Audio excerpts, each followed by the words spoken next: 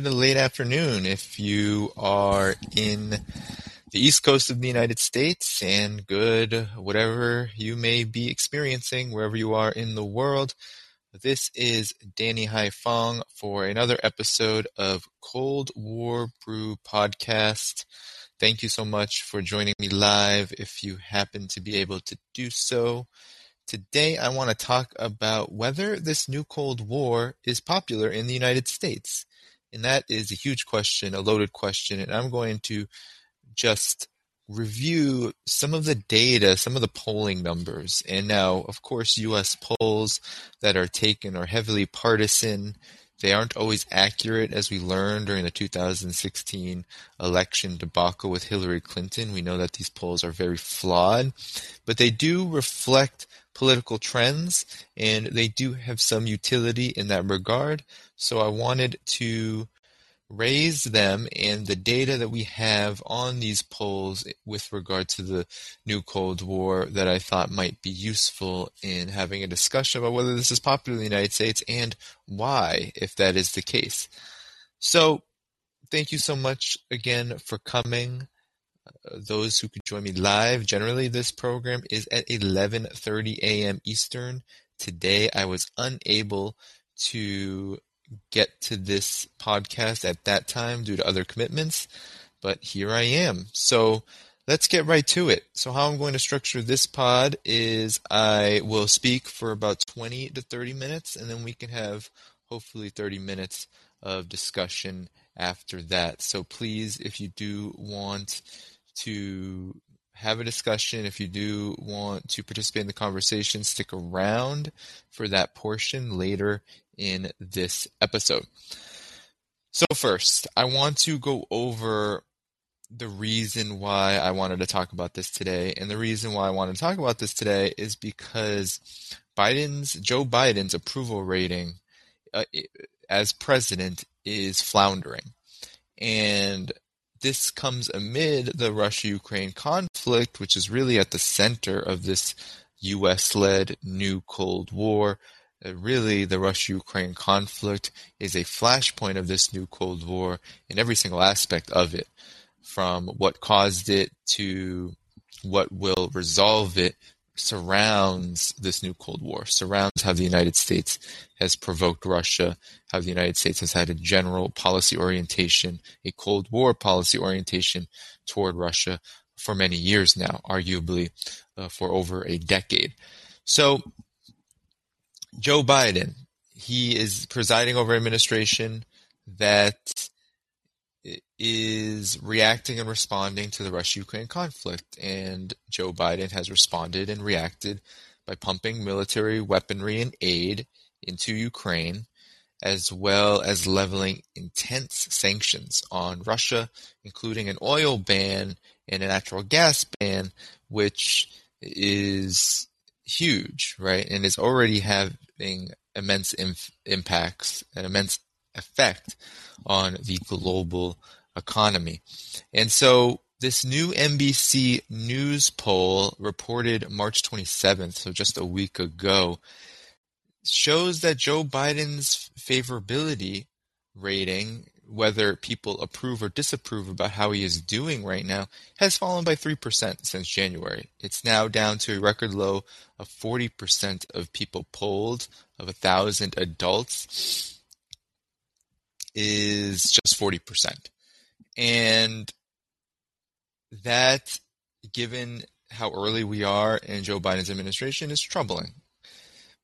And really shows that despite the fact that the United States and Joe Biden has attempted to present itself as the arbiter of democracy and freedom and against autocracy and tyranny that Russia represents, despite all of this kind of grandstanding and really taking an aggressive posture on the Russia-Ukraine conflict, this hasn't really helped his overall approval with the general public. And when I say general public in this poll, this really is a poll of Democrats and Republicans, right? These are people who are very partisan, and these are the folks, if they aren't targeted with voter suppression, and they're likely not the poorest, the most marginalized and oppressed and exploited in society. These are forces who do determine, within the limited scope of so-called democratic process in the United States, they do determine who will become president, at least at the surface level, right? It's really the rich and the elite who determine who becomes president of the United States. But these are the forces who will go out and vote and who will be very enthusiastic about one or the other candidate, if that makes sense. So Joe Biden, right? He actually received a slight increase in favorability rating, about 5%, up from 37% approve of his foreign policy to 42% since the Russia-Ukraine conflict, right? So he has gotten somewhat of a boost. And so where he is really lagging is on the economic situation. Joe Biden has been steadily declining in popularity with regard to his economic policy. In April 2021, 52% of people said they approved of how Joe Biden was handling the economy. Now it's just 33%. So that is a huge deal because it's really on that issue which will determine his electability in 2024. And of course, this spells really, I think, doom for the Democrats in the midterms, given how they just have a slight lead in Congress right now. They just have a slight majority in Congress. That's likely to go away in 2022 in the upcoming midterm elections, just given the level of enthusiasm or lack thereof for Joe Biden, for the Democrats. Nonetheless, the new Cold War has a lot to do with this because these sanctions on Russia are the reason why there is this massive increase in the cost of living in the United States, because gas has gone up to a degree really not seen in a long time in the United States.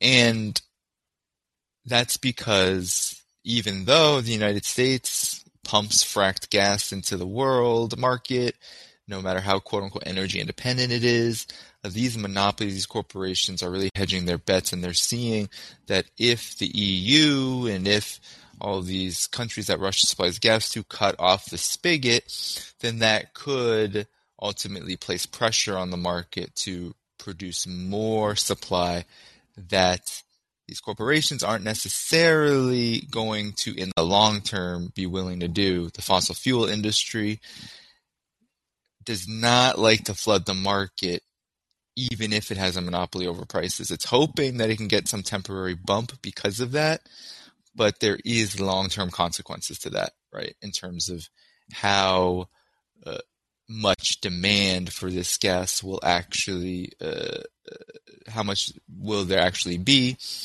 And if there's a war that is creating these unstable conditions, then that also means that the market is unstable. And so these corporations are essentially saying, okay, in order to protect ourselves, quote unquote, from that, we are going to jack up the prices and we are going to accumulate massive profits, because that's what capitalism is all about, in order to make up for any kind of losses that could happen in the future, whether it's because Russia actually doesn't have its market cut off to that degree, which is very possible right now, given that Russia produces cheap natural gas, or whether it's because there's this understanding that if you flood the market with goods, it is likely that that demand will actually recede and that there will be losses and maybe an economic crisis, et cetera, et cetera. So this massive inflation around gas prices follows up this massive inflation that's going on all across the Western world, in the United States. And it's really just a policy of profiteering. And that is what we're seeing across the board. And people are unhappy about it, but not many people are making the connection between this new Cold War on Russia, right? These sanctions, which are meant to starve Russia, which are meant to really conduct regime change on Russia. You heard Joe Biden say that in his speech in Poland, saying that this man cannot remain in power. He was referring to Vladimir Putin, and then he doubled down on that when asked by the media, hey, did you mean that you want to conduct regime change? And he said, oh, I'm not apologizing for anything. And while the State Department says they don't have a policy of regime change, it's quite clear, as I've explained in past videos, you can follow me on the Left Lens, that actually there is a policy of regime change against Russia. But nonetheless, this is the situation that Joe Biden is in overall. And so while he has gotten somewhat of a boost in terms of his approval rating for foreign policy around the Russia-Ukraine crisis, his ability to manage this crisis actually shows that most people feel that they have very little confidence in him. So 44% say they don't have confidence in his ability to manage this crisis. And there are also other concerns which I find interesting as well, which should be noted.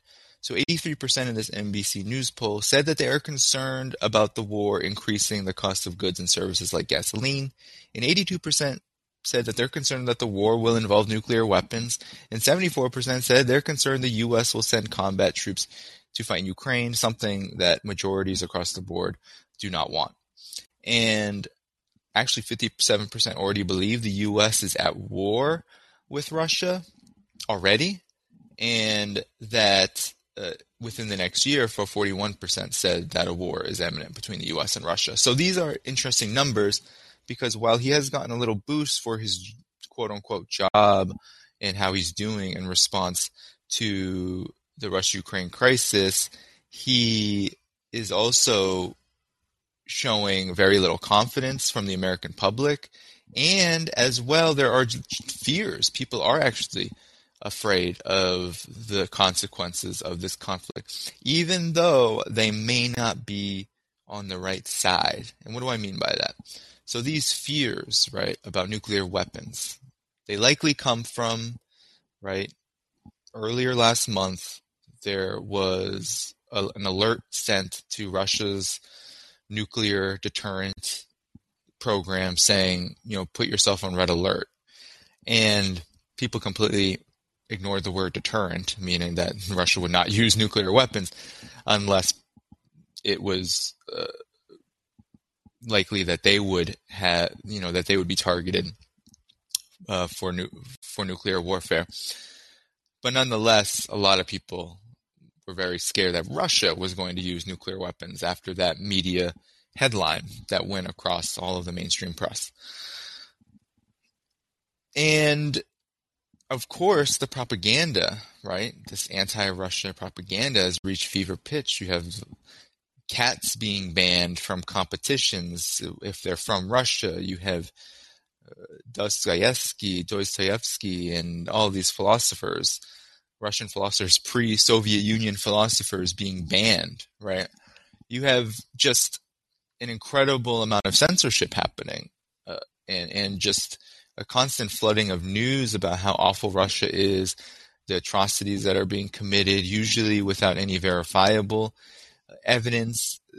There's just a lot of misinformation being spread, and of course, what's happening is that Russia is being portrayed as the Cold War boogeyman, as the completely violent and utterly barbaric imperial power, while Ukraine is this innocent white nation, supposedly European nation, which is being targeted and is a worthy victim. That is how this war is being shaped up on the propaganda realm, and it is shaping public opinion pretty strongly. So earlier in March, right, and within the first couple of weeks of the Russia-Ukraine conflict, there's some interesting polling data that happened. So Reuters conducted a poll with Ipsos, and on March 4th, what they found was that 74% of Americans they asked about a no-fly zone said that they agreed that the North Atlantic Treaty Organization, NATO, should impose one on Ukraine, which would essentially mean World War III, right? It would essentially mean that the so-called quote-unquote closing the skies would include U.S. and NATO anti-aircraft missile carriers, as well as fighter jets, etc., all the military equipment required to bomb Russian forces out of Ukraine, as well as to take down any aircraft that Russia may have flying over Ukrainian airspace. So that would lead to World War III. And 80% of Americans in this poll also said that the U.S. should stop buying Russian oil, and 81% said that Washington should impose additional sanctions on Russia, and that was up from 77% conducted just a few days before that. So people's public opinion about sanctions, about the no-fly zone in the United States, it's actually quite high. Now, with the no-fly zone question, actually, one of the interesting things about this is that, and we should guess, is that most people don't know what a no-fly zone is, right? Especially a lot of these astroturfed, kind of mobilized liberals and reactionaries and the people who are just completely drowning in the anti-Russia Kool-Aid, dating all the way back to Russiagate, right, into the beginning in 2015-16. These people, these forces, this sector of the population, they don't understand what a no-fly zone is, and they don't really care. However, in a UMass poll conducted later in March 24th, UMass Lowell poll, they found that when you add in the possibility of a nuclear war, that the numbers get slightly better. That just under half of U.S. adults favor a no-fly zone in Ukraine when they know that there's an increased risk of nuclear war. However, that number is still quite high. All right? So there is a lot of public support for U.S. aggression against Russia, just as long as it's justified by this Russia-Ukraine conflict, which has unfortunately been framed as a completely isolated event where the United States has only just become involved in order to protect Ukraine, rather than being the force that it is, which is an imperialist force which has meddled, and worse than meddled in Ukraine, has literally helped stage a coup d'etat there in 2014, has helped militarize the country, fostered and fomented a civil war inside of the country. It's been going on for years at the detriment of thousands, most of which reside in eastern Ukraine and the Donbass region. That is what the United States really is. That's the role it's played, right? And its dangling of NATO expansion and NATO membership for Ukraine over the past several years has played a huge role in why this conflict is even happening and why it will continue likely to go on until there is some assurance and guarantee that something like NATO membership for Ukraine is not going to occur. So, unfortunately, most people in the United States believe that the Russia-Ukraine conflict is indeed just the Russia-Ukraine conflict, rather than a war that has been happening for years, which the United States sparked, and continues to be deeply involved in and be the primary problem. And that's not whataboutism, that's just truth. So, with that said, I just want to review a few more aspects of public opinion. So, before the Russia-Ukraine conflict happened, Gallup conducted a poll about public opinion in the United States toward Russia. And this has been a really telling number for quite some time. That's only been going up. And so in this poll, February 24th, 85% of Americans in it said that they have an unfavorable view of Russia. So that's 85%. That's a huge number. 74% have an unfavorable opinion of Vladimir Putin. And so we should be not surprised by that given the propaganda. But it is really, I think, telling about how Americans feel about Russia that these numbers are so high. And we can go on and look at public opinion toward China to see how this new Cold War really has a huge impact across the board, and China is at the center of it. And so actually public opinion towards China has been equally on the decline. So just some numbers here. In a Gallup poll conducted on March 16th of this year, the number of Americans who see China as the greatest enemy to the United States doubled from 22 to 45%. And then you have a lot of just Americans, 64% disapproving of China's handling of COVID-19, which is interesting enough because China has done far better in terms of protecting human life in the United States by a factor of hundreds to thousands. And 63% of Americans see China's economic power as a critical threat. So that's up from 40% in 2018 and 46% in 2019. So this is from 2020, from Pew Research poll, and they find that many more Americans are seeing China as a principal threat in their economic growth as a principal threat, which is a key talking point of this new Cold War. So in terms of favorability rating, China in Gallup polls has a very similar number. It hovers between 2/3 to 4/5 of Americans view China negatively. They see China as a threat. And so this shows, right, and I think this shows something complex, because it doesn't necessarily mean that the new Cold War on China and Russia is popular. What it means is that most Americans, especially those who generally just consume partisan politics that come through the mainstream media, the Western media, the corporate media, they don't understand what a Cold War is. They don't know that one is actually happening. How they see what's happening is that they see Russia and China as increasing threats because they're told over and over again that's the case.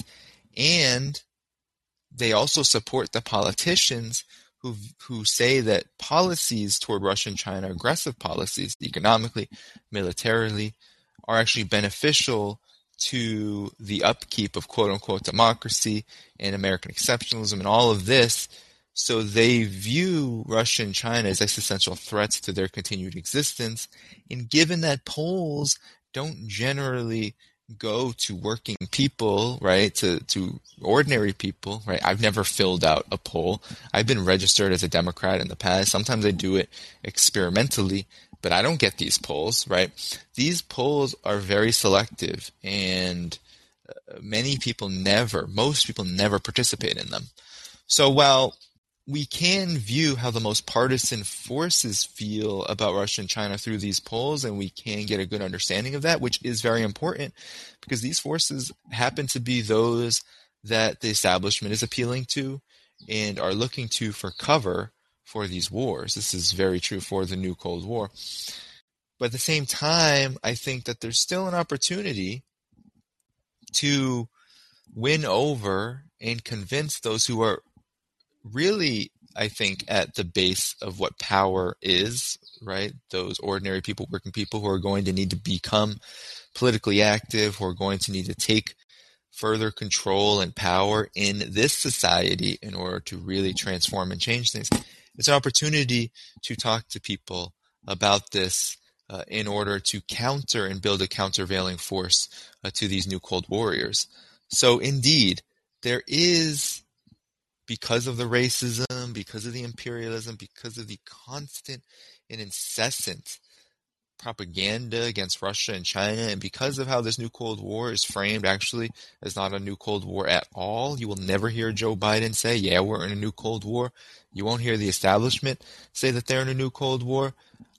But you will see over and over again propaganda from the likes of George Soros, the Atlantic Council. We can go across the board, all of these think tanks from the Australian Strategic Policy Institute, ASPI.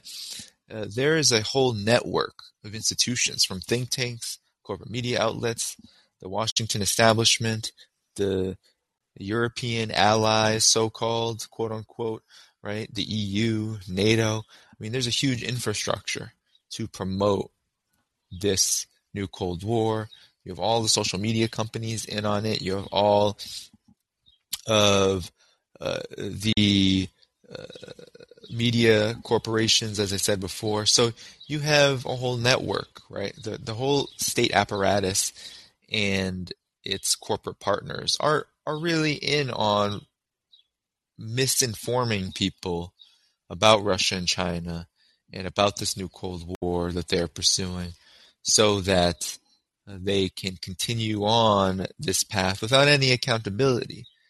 But the miscalculation here, and I think I'll end my remarks here, the miscalculation is that the further that this Cold War orientation goes, right, the further that this Cold War, which is really an imperialist war, it's really a neo-colonial war, but the further and further it goes, the more and more steps that the United States and its junior partners take in pushing aggressive pressure toward Russia and China, the more consequences that we see for working people.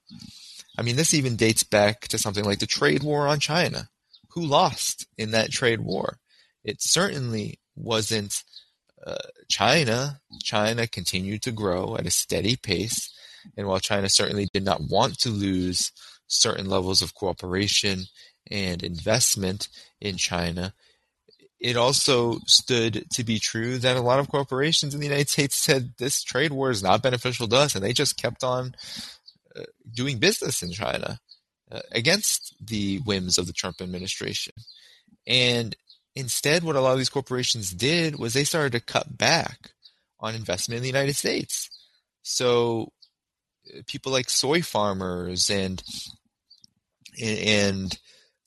certain other industries that are very dependent upon China's market, they began to be hit, and this actually hurt U.S. workers, and it hurt prices, right? It actually fueled also prices rising in order to make up for the fact that there was the threat of punishment for doing business with China. So it was really the United States that lost its own trade war, and I think this blowback is a very key part of all of this, and it's happening in a big way with U.S. policy toward Russia.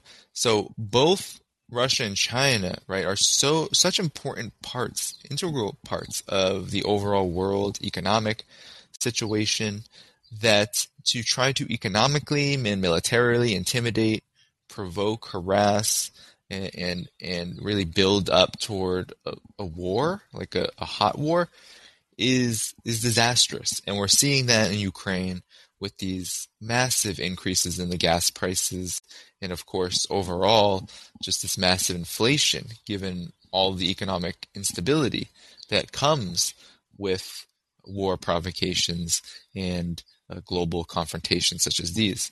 So this is going to continue, right? And how popular these policies are, right? These new Cold War imperialist policies is dependent upon both how they are framed and the conditions that they lay. And what we are seeing is that there's a huge difference between those. There's a huge contradiction. So Biden can talk about democracy, democracy, all he wants. He can try to paint Ukraine as white. He can try to use racism and jingoism and anti-Russia and anti-China talking points. But if people in the United States actually can feel a real negative impact, it's likely that their negative opinion toward Russia and China is not going to have the kind of benefits that they thought it would have, right? That Biden and company thought it would have. And so it's a real bind. It's a real issue and crisis that we need to pay attention to. We need to really continue to ask the question, are these policies popular? Are they supported? And by whom? And then we need to continue to provide the counter narrative, the one that is actually closest to the truth, which is that the only solution here when it comes to this new Cold War is peace, and that the only way we can get to peace is if we have people actively opposing these war provocations toward Russia and China, and of course, by extension, all of the wars that the United States wages around the world, because they're all connected to Russia and China to some extent, and they're all damaging, dangerous, violent, and completely counterproductive to the future of human life and natural life itself, right? The U.S. military is the biggest polluter on the planet. So this is really an imperative, a necessity, the number one issue. That's why I make it the subject of this podcast, because I do believe that if we call this global situation right now a new Cold War, then we have to continue to identify what is at the root, who is at the root, and what questions do we need to ask, and then what do we need to do about it in order to get us to a more beneficial place for humanity.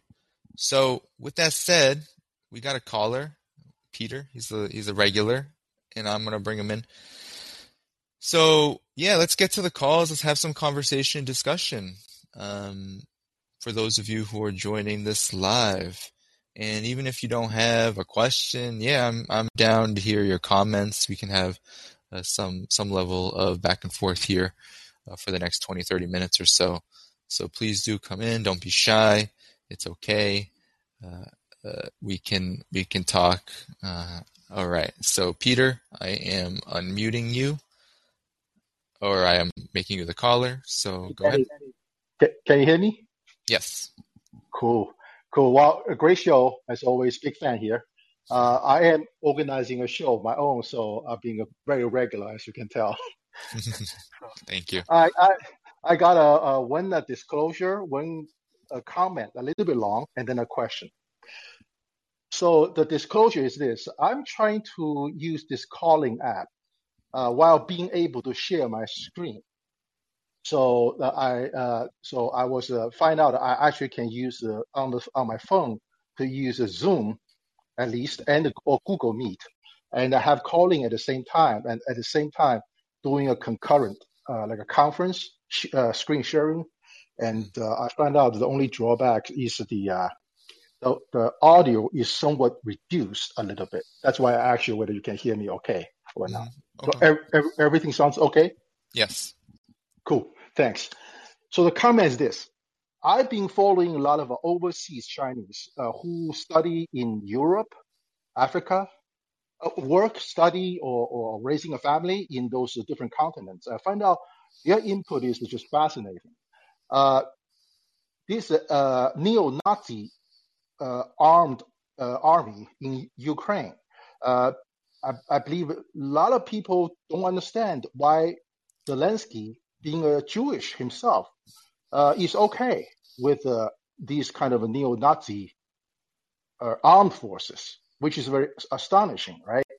So I learned it today from a Chinese lady who actually worked in Sweden for a while before she came to the United States. She gave me this fascinating explanation, which just enlightened me to find out once again, the so-called Cold War is actually race war.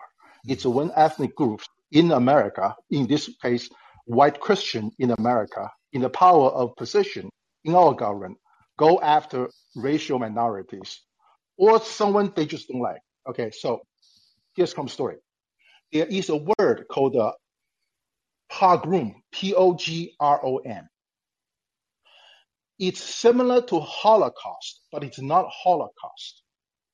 What happened is that Russia is, including Ukraine, were responsible for this phenomenon called a pogrom, which is an organized massacre of a specific ethnic group of Jewish people in Russia, in Ukraine. So for the longest time, at least some of the Jewish people in the entire world is kind of come to term with the Nazi Germany, but they have never come to the term with the Russians or Ukrainians who were historically involved in this ethnic cleansing. activity. So that's interesting. So what happens is this. This woman, Newlander, what's her first name? I forgot. Victoria Nuland? Victoria Newlander. Her grandfather's side, I believe, is from a Jewish family and suffered tremendously from this. They're from Russia. They suffered tremendously from this activity called the pogrom, which lasted until 1950s, I'm told. I'm educated by this. So what happens is that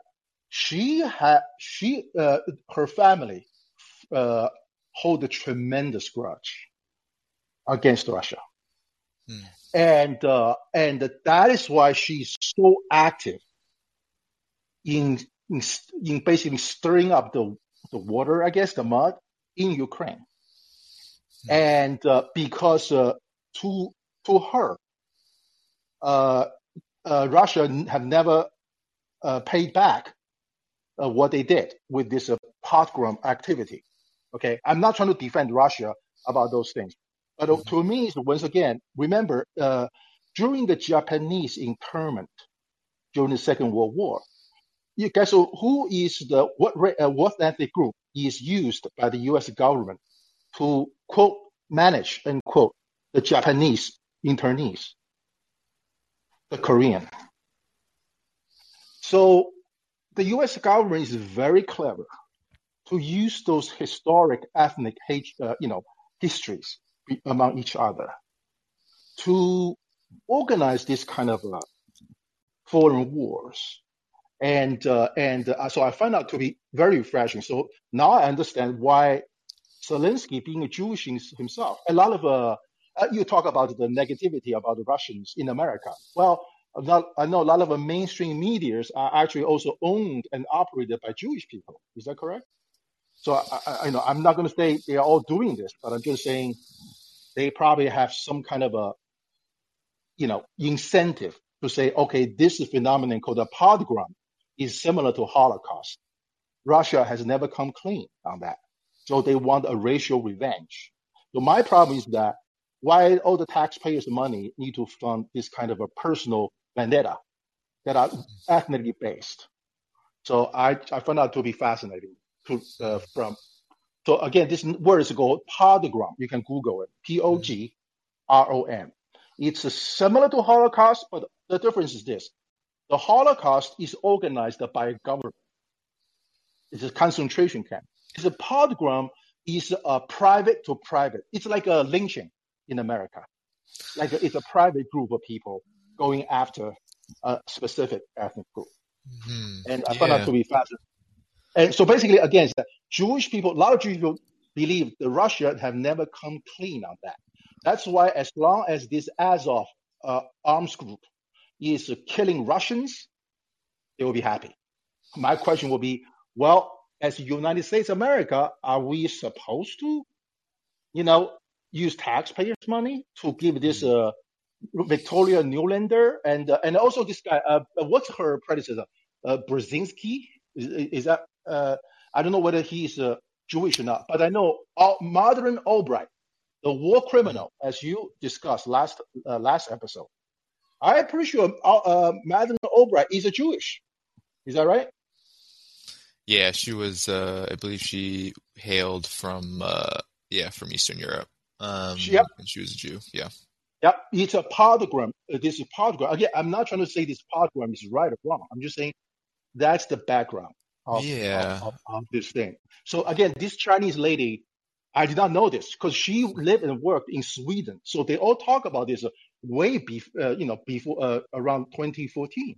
Why this Victoria Newlander will personally pick up a basket of fruits and Coca-Cola, hand it out on this Maiden Square.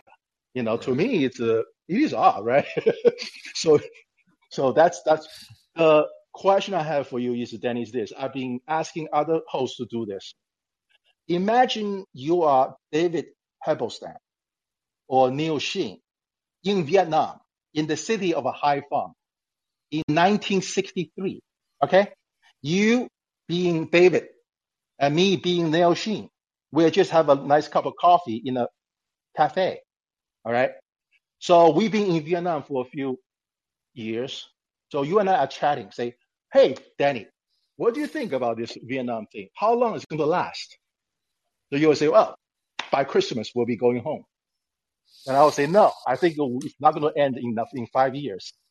So I like to ask you, and hopefully I'm going to ask other people, based on all you know, how long you believe this Russian-Ukraine or Ukraine-Russian war is going to last? Hmm. Well, that question is a good question.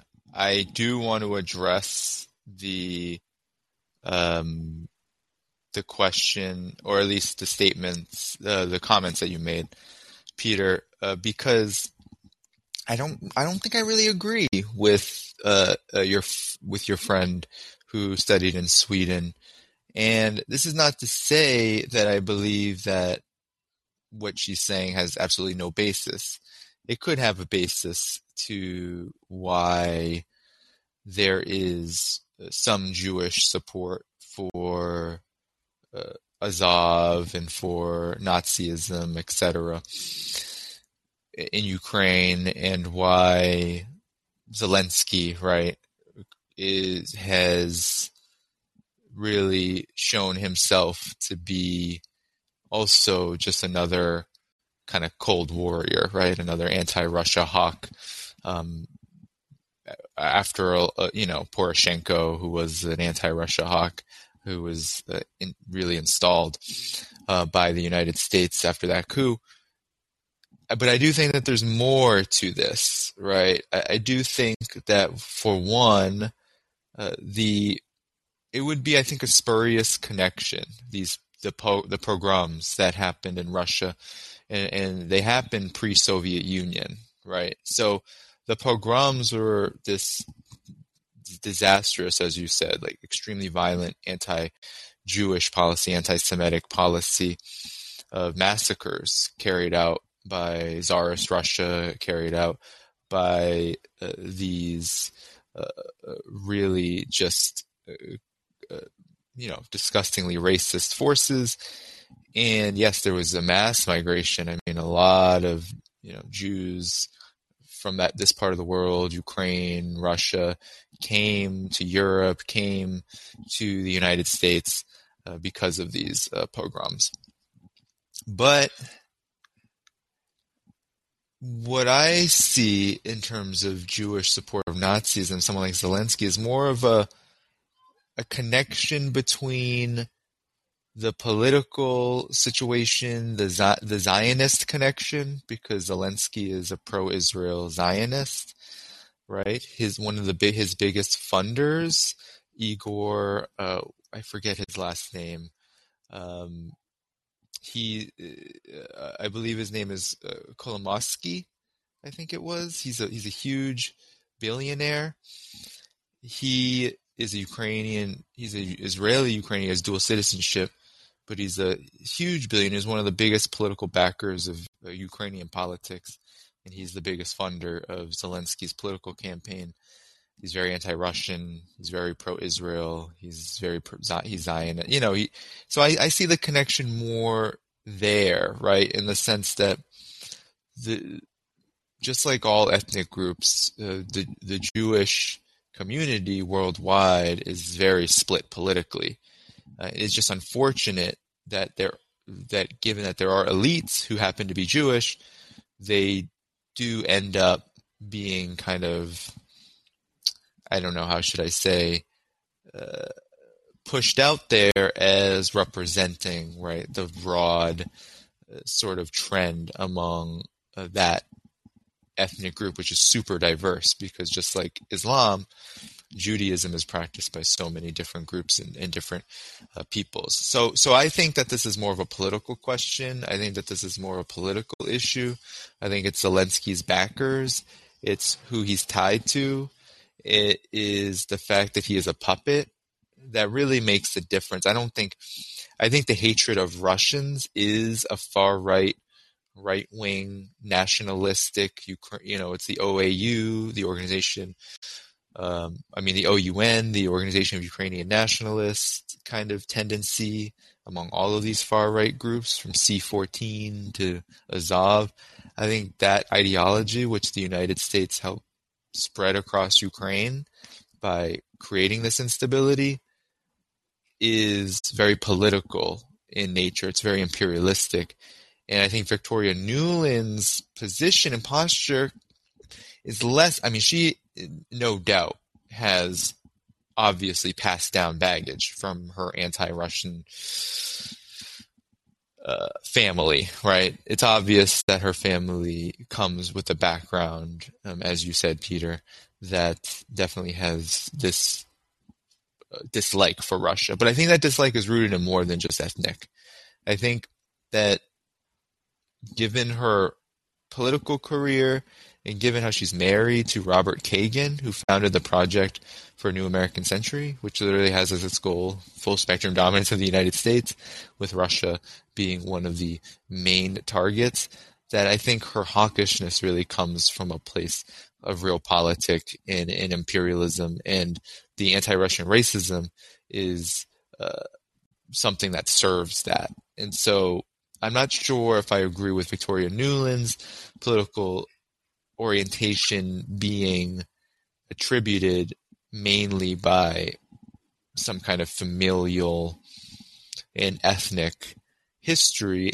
I think it's more so that she came into her position as the point person during the Obama administration for the coup in Ukraine as someone who was already deeply tied to the forces which have as their main policy the destabilization of the entire planet, and Russia and China being really the big cheeses that require it. And so her investment in Russia, which is obsessive and hawkish nonetheless, I think is more explained by the political situation. But nonetheless, I think, in terms of your question about how long will this conflict last, I said it earlier that I really don't think the conflict is going to end unless there are concessions on the side of Ukraine and, of course, the U.S. and NATO by extension. I really don't see this ending without that. And the reason for that is because Russia is not a punk. Russia is not going to go out and say, okay, we're going to just institute some kind of ceasefire and come to a peace agreement with absolutely no assurances that its interests and that its demands are met, right? These are demands that span all the way back to December 2021, when Russia said, okay, we will come to an agreement with Ukraine and with the U.S. and NATO over preventing escalations as long as there's no NATO expansion into Ukraine, as long as Ukraine will not become a NATO member, and as long as Ukraine renounces all of these military weapons of mass destruction that have been flooding into Ukraine since 2014-15. So unless something there changes around those demands, and now I think Russia wants Ukraine to enshrine in its constitution the recognition of Donetsk and Lugansk in the east, as well as recognition of Crimea as part of Russia. Unless there's some movement around these demands, I don't think Russia is going to say, okay, we're going to let the status quo continue from prior to the operation. And again, the reason for that is, well, prior to Russia's intervention, eastern Ukraine was getting just absolutely wiped right off the face of the earth, thousands upon thousands upon thousands of deaths from Ukraine's military in the east. And NATO was seriously, at least rhetorically, speaking about how Ukraine's membership is not a matter of if, but when Ukraine decides in a sovereign manner, yada, yada, yada, a bunch of BS. When it decides it wants to come to NATO, then we will admit Ukraine. That is not going to stop if Russia stops. So given how this has already lasted for now more than a month, given how all of the it's like the China collapse, the Gordon Chang, China's going to collapse tomorrow, right? China's going to collapse every year. We're now having the same thing happen with Russia, where there's all these analysts saying Russia's losing, but yet Russia continues the operation and doesn't seem like there's any sign of letting up. And actually, Russia's public opinion in Russia is very pro this operation, and you have the majority of the world's population, not the majority of the world's countries, but the majority of the world's population within countries mainly in the global south, either not opposing this or saying, we understand, but we're not going to take any sides, which really accounts to saying that, all right, well, things are going to go on as they're going on. We're not going to step in. I think that means that what the Russia-Ukraine conflict is revealing is that this world is a lot more complex than the United States makes it out to be, and that there really isn't a lot of pressure, right, that Russia is feeling to stop, so long as it takes a certain political and economic direction that is in line with this multipolar trend. And we also see how these sanctions, while they're definitely hurting Americans and ordinary people, and they're definitely hurting Russia, Russia's already taking measures that's protecting its currency, right? The ruble is actually doing better than it has, I think, in a while, despite the sanctions. And so, and Europe continues to take Russia's gas because they're not prepared to turn it off, right? These policies, while they're willing to thump their chest, the EU and the United States thumping their chest about how they're banning this and banning that and turning off Russia's market and into Europe, European countries, the EU, can't afford to do that, right? You can't just turn off 40% of your energy supply, which comes from Russia. You can't just say, oh, we're not going to do that anymore. That's disastrous. That would literally turn off the lights in Europe and ultimately crash the economies. So there's a lot of complexity to this. And so how long will this last? I don't know. I think it's going to last for as long as it takes to get Ukraine and, of course, by extension, its puppet masters, the US and NATO, to the table to concede on one or many of Russia's demands. And so I have some optimism that could happen within the next month, but I surely would not guarantee that and surely wouldn't bet on it. So thanks, Peter, for your contribution. I think that was really, really good question, really good remarks. Thanks so much for coming. But I want to give someone else, if there's anyone else. I don't see anyone else in the queue.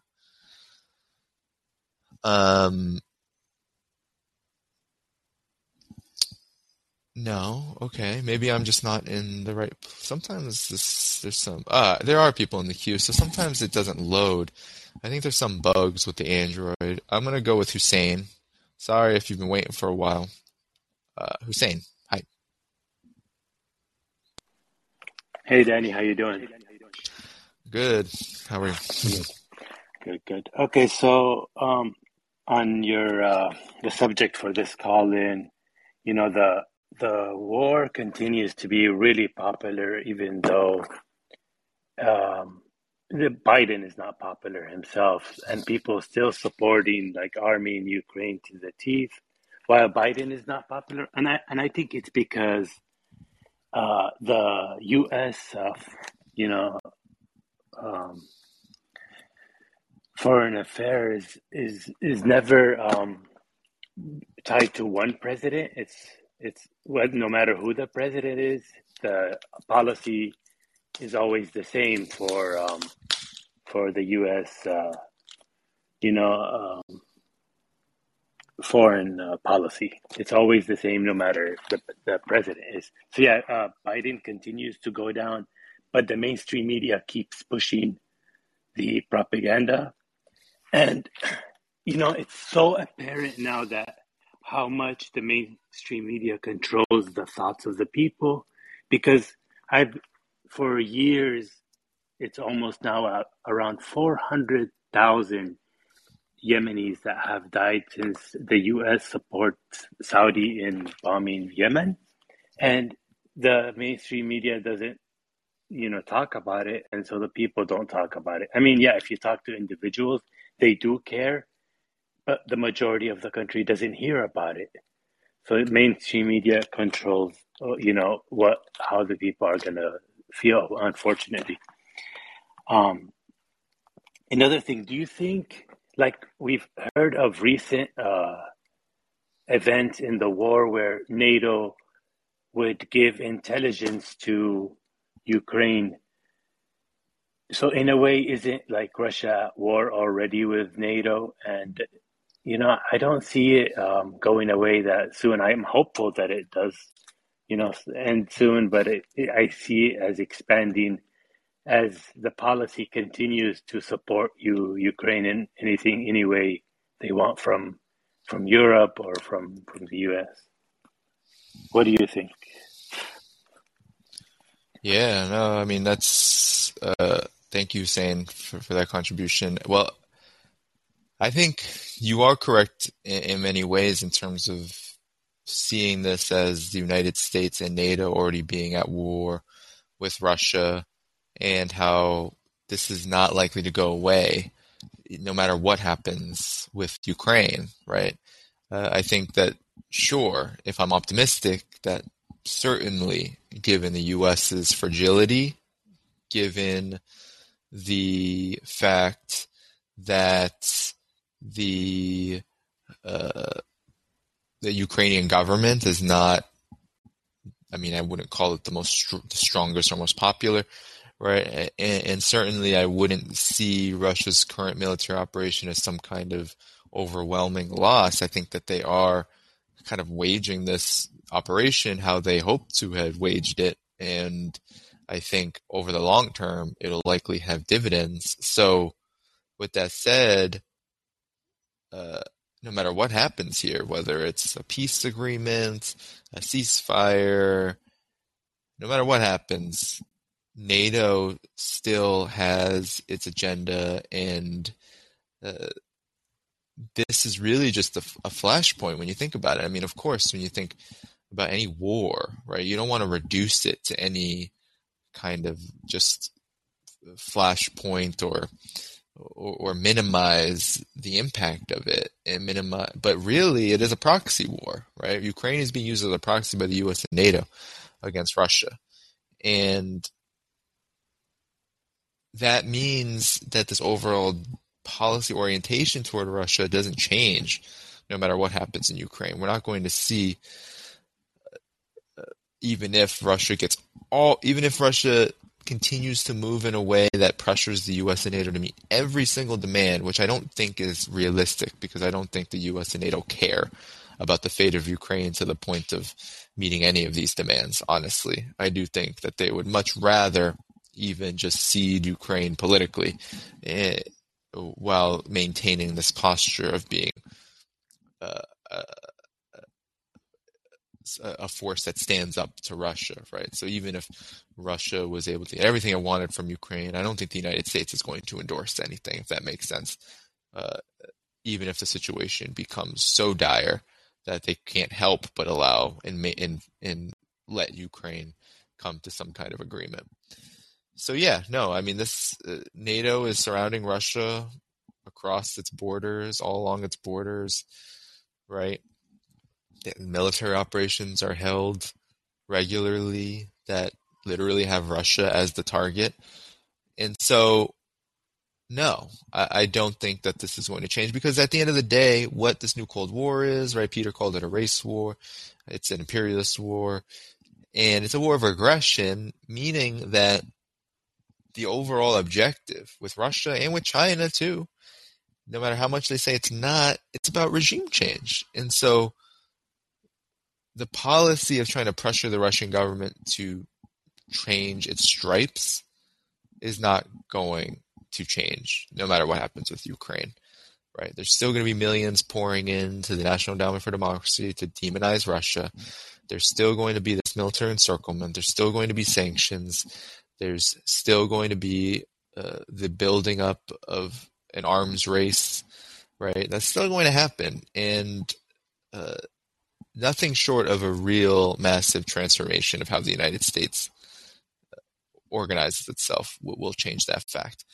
But I'm going to get to now Sean because I think he's been waiting. So I'm going to make him the next caller. Hi, Sean.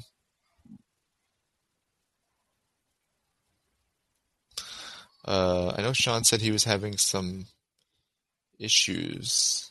He said the phone hit the screen after I clicked on it, nothing happened. Sean, are you there? I have you. How about now? Yes, you're good now. Alrighty. First time I'm using this, so I got to figure out that you got to push in something deliberately to be heard. But question I had, there seems to be such a complete disconnect between if you listen to somebody like Scott Ritter talk about how the war is going and his opinion as far as he can tell, and you listen to many other sources in what people still call the mainstream media, that one has to wonder, well, where is he getting his information from? I mean, is it pretty much, are we left with basically you, maybe Consortium News? I mean, who else is left? There's plenty of talk about Russia, but where somebody like Scott Ritter being informed from? Or is it only sources that pretty much only he has access to because of his background? I guess I should be asking him that question. No, I mean, yeah, that's a good question. There is, man, it was banned on Twitter. I can't remember what the acronym was. It was a military, there are ASB military news. Now it's just on Telegram. ASB military news. I would follow them. They seem to be some kind of insiders, right? They almost remind me of kind of like a WikiLeaks from people. I don't know if they're intel. I don't know if they're, I don't know if they, I think that's purposeful too, right? They're very anonymous.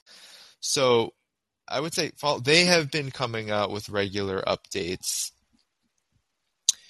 about the situation with the war, and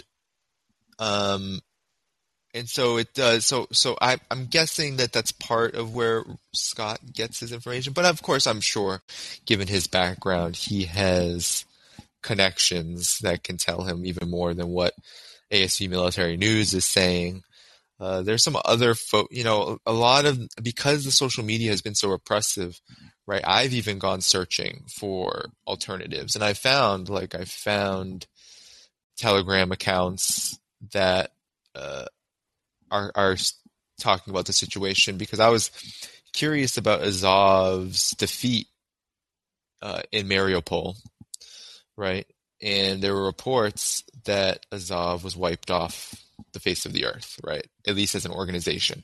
Of course, there are individuals who still hold the ideology, but that the Chechens and forces, Russian forces aiding eastern Ukraine, that they ultimately defeated Azov there. And I had no idea where to get this information.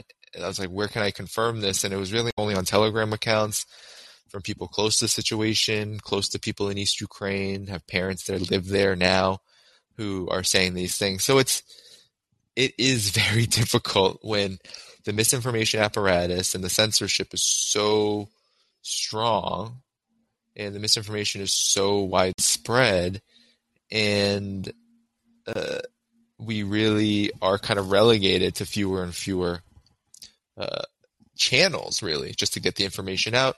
But you first have to find and get the information, and so the number of sources that are doing that are fewer and farther between. But I do recommend ASB Military News at the very least. And I don't know if you follow me on Twitter or anything. If you do, you can DM me or ask for me to follow you, so you can DM me. I don't know how to open up my DMs, but I can send you maybe into this Telegram group. But that's basically where I'm getting my information from. And I think Scott Ritter, I don't know if he's getting it all from there, but he probably, he's much more connected than I am to these, to those who make the policies and who would be following this closer. But he's someone I've actually wanted to get on my YouTube program for a while. And yeah, I should do that soon. So thanks for bringing up his name, actually. So thanks, Sean. So I'm going to leave after I see Peter back. So I'm going to let him in unless there's somebody else who would like to contribute. And then I'm going to end there unless, let me know, Sean, by like staying in the queue if you want to respond. But I'm going to put Peter in, and then Sean, if you want to respond to anything I said, you can. But let me just. All right, Peter. If you. Hey, Danny, just want to respond what you said. First of all, I agree with you. The Victoria Newlander's Jewish heritage probably is not the sole factor with what she did, right? I agree with you. Because I think I mentioned last time when I called in is that this map, the original, I call it original critical race theory, which is, the map is called a political and moral chart of the inhabited world, which is dated 1827. It's a total critical race theory product. That one actually decided almost all the foreign policy and national security policy of this country. One of the things you use the word jingoism. What it turns out, I think this guy David Hubblestein used it a lot. It's actually, in my opinion, is a ruse because jingoism is from Japanese imperialism during the Second World War, right? But a lot of people don't. A lot of people in the West never told the truth about why Japan did what it did during the Second World War. So I want to just bring it up. So the last follow-up thing is this. You did not answer my question. I want to get a specific number. How many years? Like we are in Las Vegas, right? We're betting, right? Who is going to win the next presidential election?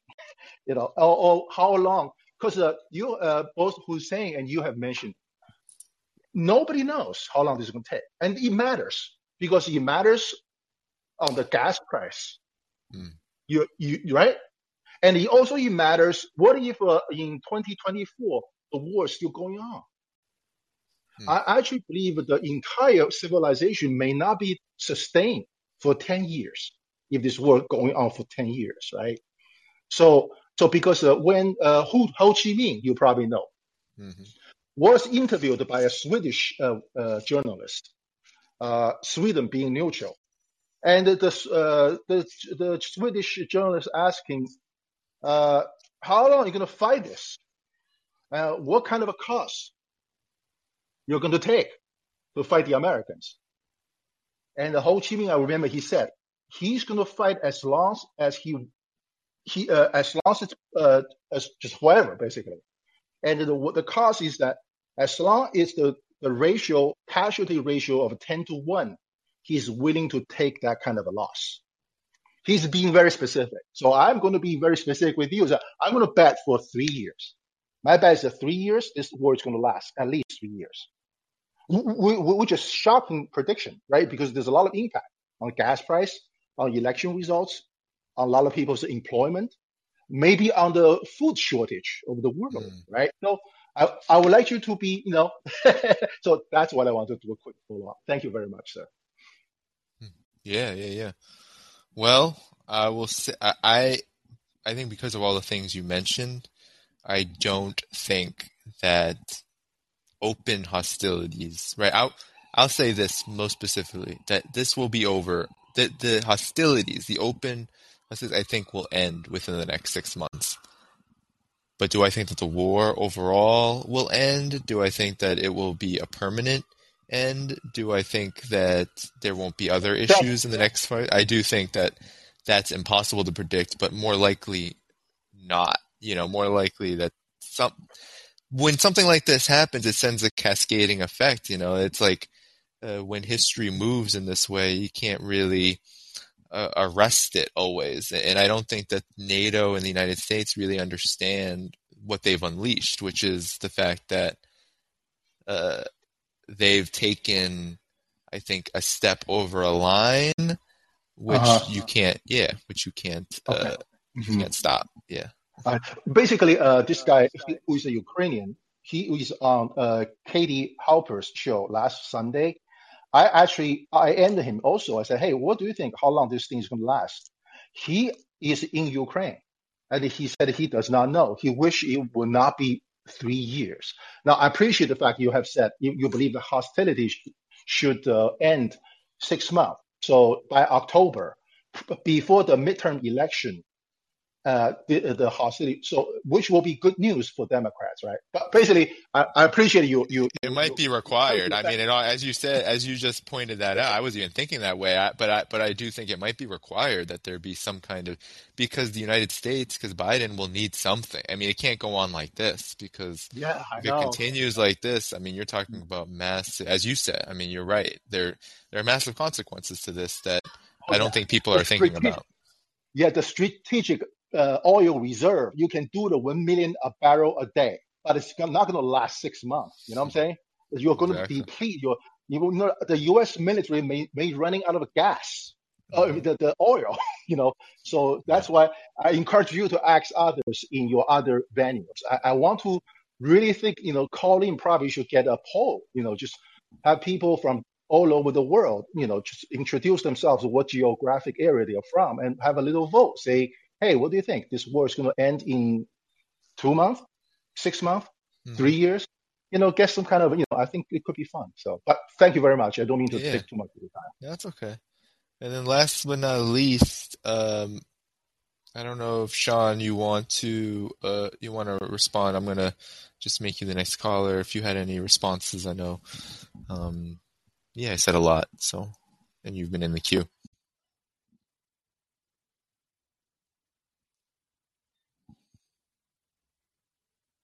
I don't know if Sean is there. There you go. Oh, hey. Yeah, it's like a two-step process. First, you have to unmute me, and then I have to unmute myself. Right.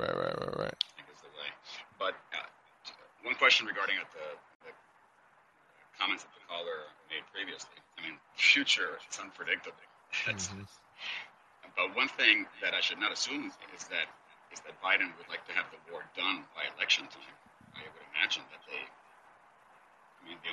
only rational way somebody can vote for Biden is if the war is still going on and they're afraid of switching presidents in the middle of it. That's a good point. That's a good point too. I think it's a. I don't necessarily think that they're going to want to wrap it up by then. Plus, I think that the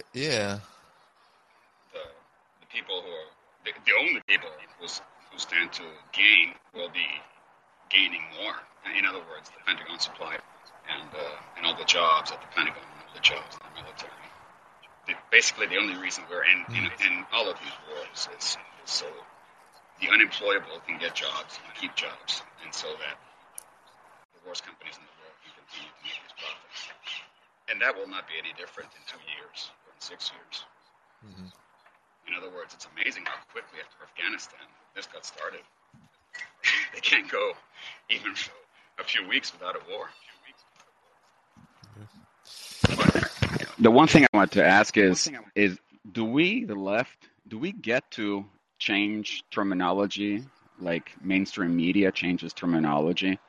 Why do we still call them mainstream media if what they are is, and very clearly, if what they are is a public relations branch of the U.S. government? Why can't we call them, why don't we get to decide language as well? If they are obviously public relations and they are not news, why must we continue to call them news and to follow what they're saying? To really pay that much attention to it, because they have no credibility right now. I don't know. We should have some kind of contest to see what the left should be calling the synchronized bubble that is CNN, MSNBC, CBS, ABC, NBC, and Fox. There's something we could call them, but I don't think it should be mainstream media, because they're not mainstream. They're all far right, and they're synchronized. They're not so encompassing. They're just like, they run like a top. It's basically one institution. That's my comment. Thank you. Yeah, no problem. Well, thanks Thanks for those comments. I think that they're all very, insightful. I think that's your point about, of course, the Pentagon, the weapons manufacturers, the military contractors want this war to continue. I think that's 100% true. I do think that there's also truth in what you say about the Biden administration likely wanting this war to continue so that it could continue to posture and continue to use it as an electoral chip in its overall arsenal to try to win re-election. But I also think that there is, given the U.S.'s own situation, the state that it's in, there is this other part that a part of this conflict and this whole, I guess, chess game and debate about whether this should go on or shouldn't go on among the establishment. I think that's the Russian side, and it's the side of what would happen if the United States, right, ended up being in a position where Russia is victorious in its objective, independent of the United States and NATO, meaning that if the U.S. and NATO keep going on their current trajectory, sanctions and military aid, all of that, and still they don't get what they want, then that comes off as extremely weak, right, to the hawkish forces, and also the anxieties that people have about this war and the economic impact of it, I think could have political consequences. So that means that there could be some, and I think that this will be the case, that there will be some pressure placed on the U.S. to, at the very least, try and I think Ukraine will play a part of this, to come to some kind of, at the very minimum, bare minimum, a ceasefire at some point soon. I know it's been absolutely just fruitless, all of these talks that have happened over the past several weeks, but I do think that that's not a complete impossibility, just given the fact that this isn't just what the United States wants anymore, right? When the United States provoked this, as things kept escalating, right, between Russia and Ukraine, when Russia decided to intervene, it changed politics in a lot of ways, especially in relation to this new Cold War. It's why this podcast started, not because of the intervention, but because the new Cold War was inevitably going to create, and has already been creating, huge shifts in the political situation. So with that said, I am going to conclude this episode of Cold War Brew. We've been going on for quite a bit now. We're getting into the hour 20-minute mark, but it was really good to be with all of you today. I'll try. There will definitely be a week off, and that might be next week. Actually, it is next week. So I will not be here next Sunday, but I will be back soon, and I'll let you all know when I am. Thank you so much for tuning in to this episode, and look forward to many more. Peace out.